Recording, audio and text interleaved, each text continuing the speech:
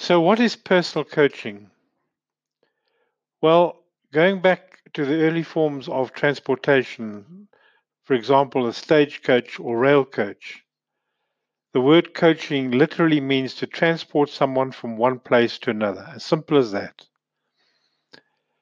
In today's context, one thing that all forms of coaching seem to have in common is that many people are using it to help them move forward or create change in their life, one way or another.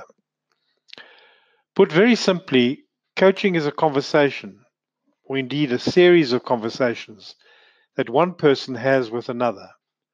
The person who is doing the coaching tends to produce a conversation that will benefit the other person, the coachee, in a way that relates to the coachee's learning and progress. A coaching conversation might happen in many different ways and in many different environments. Coaching has many different forms of expression and within many different areas of human activity. Also, it covers many areas: sport, music, relationships, voice, writing, and time management, just to name a few. So, it appears that whatever you might be doing, there's a coach out there to help you do it. The person who decides whether a conversation was a coaching conversation or not is normally the person who is being coached. If someone acknowledges the following to be true after a conversation, then they would probably accept that it was coaching.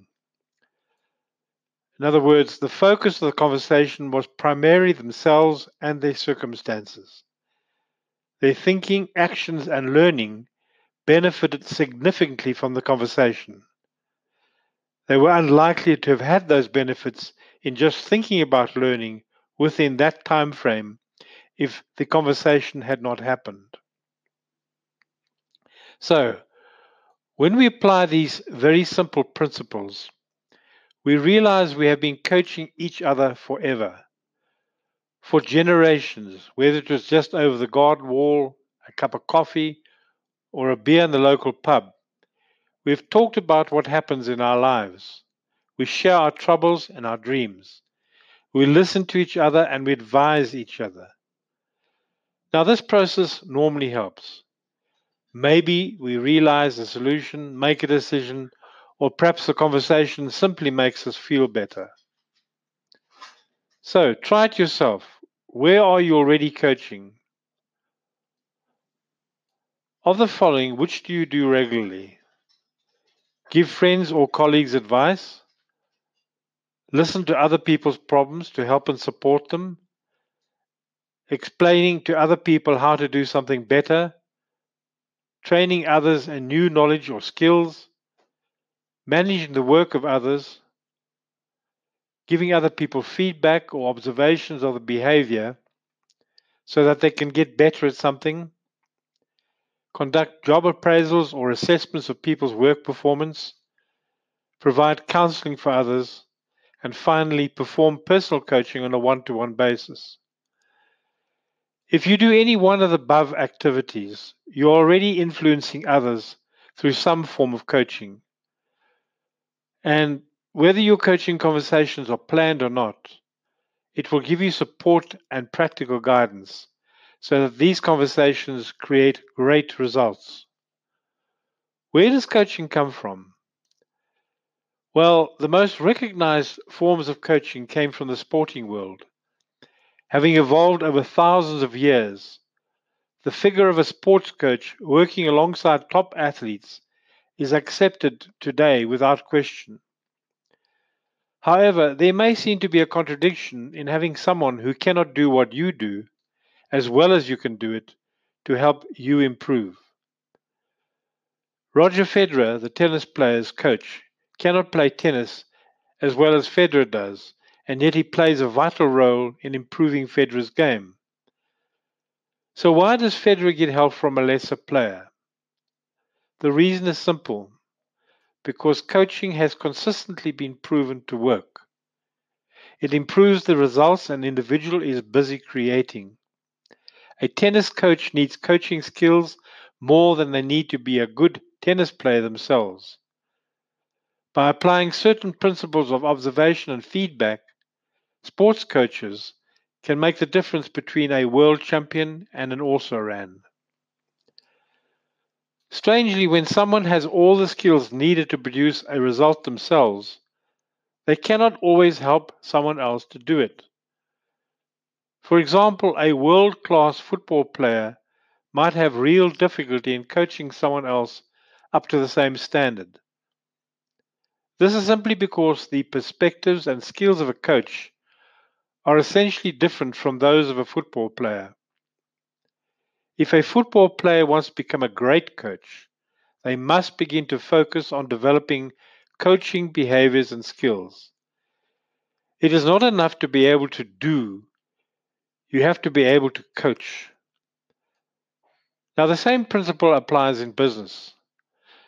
Coaches work alongside individuals to help improve the person's performance at work, regardless of whether or not they could do that type of work themselves.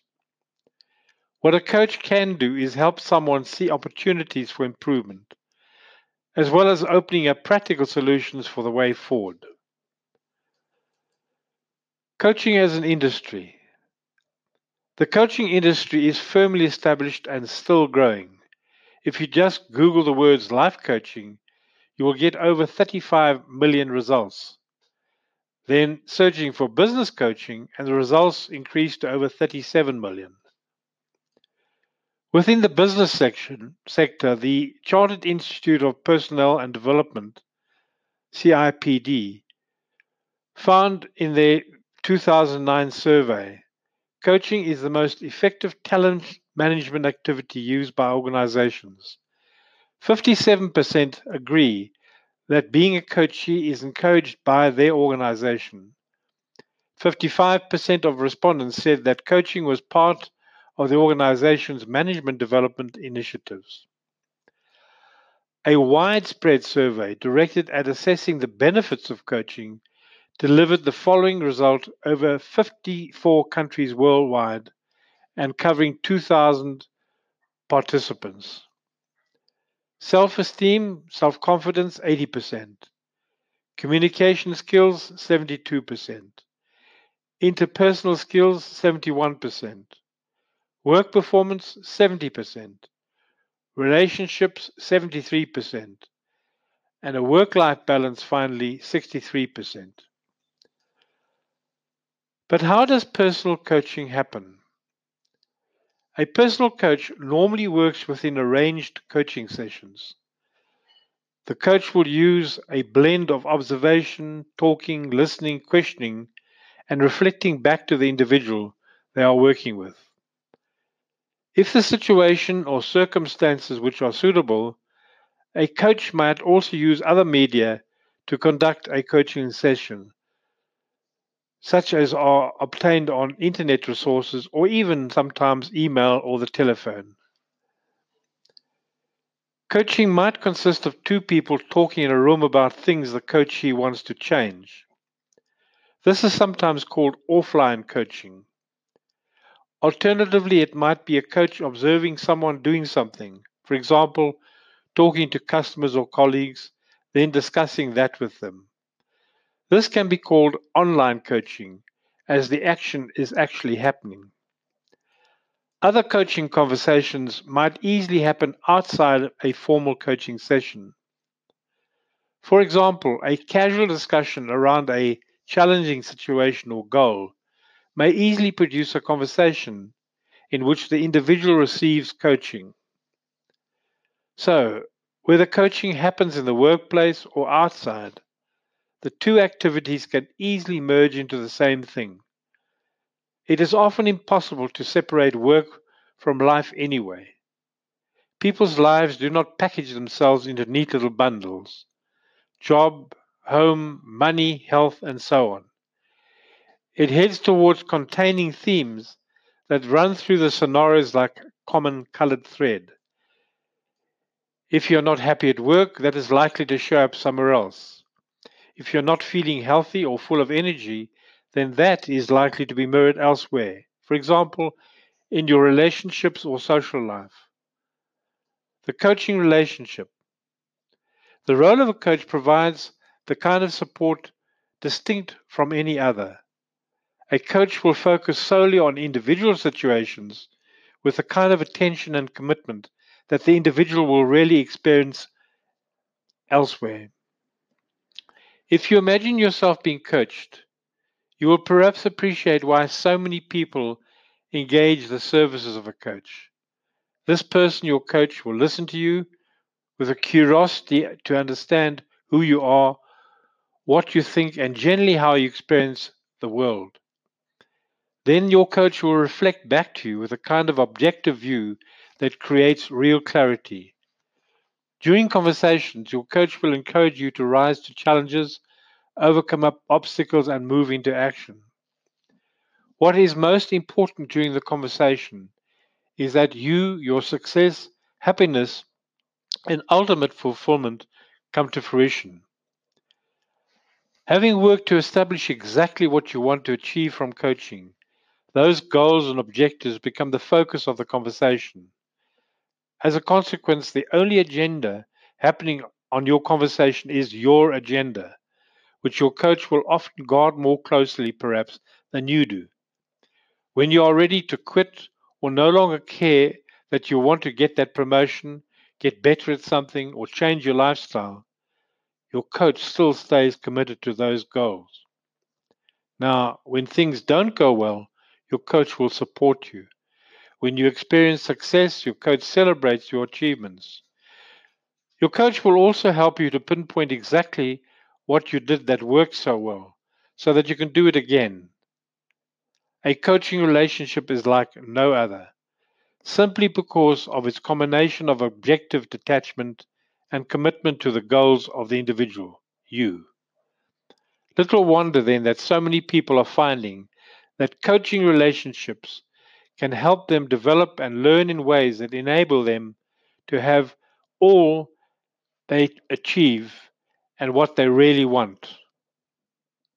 The podcast you just heard was published with Anchor. Got something you want to say to the creator of this show? Send them a voice message using the Anchor app, free for iOS and Android.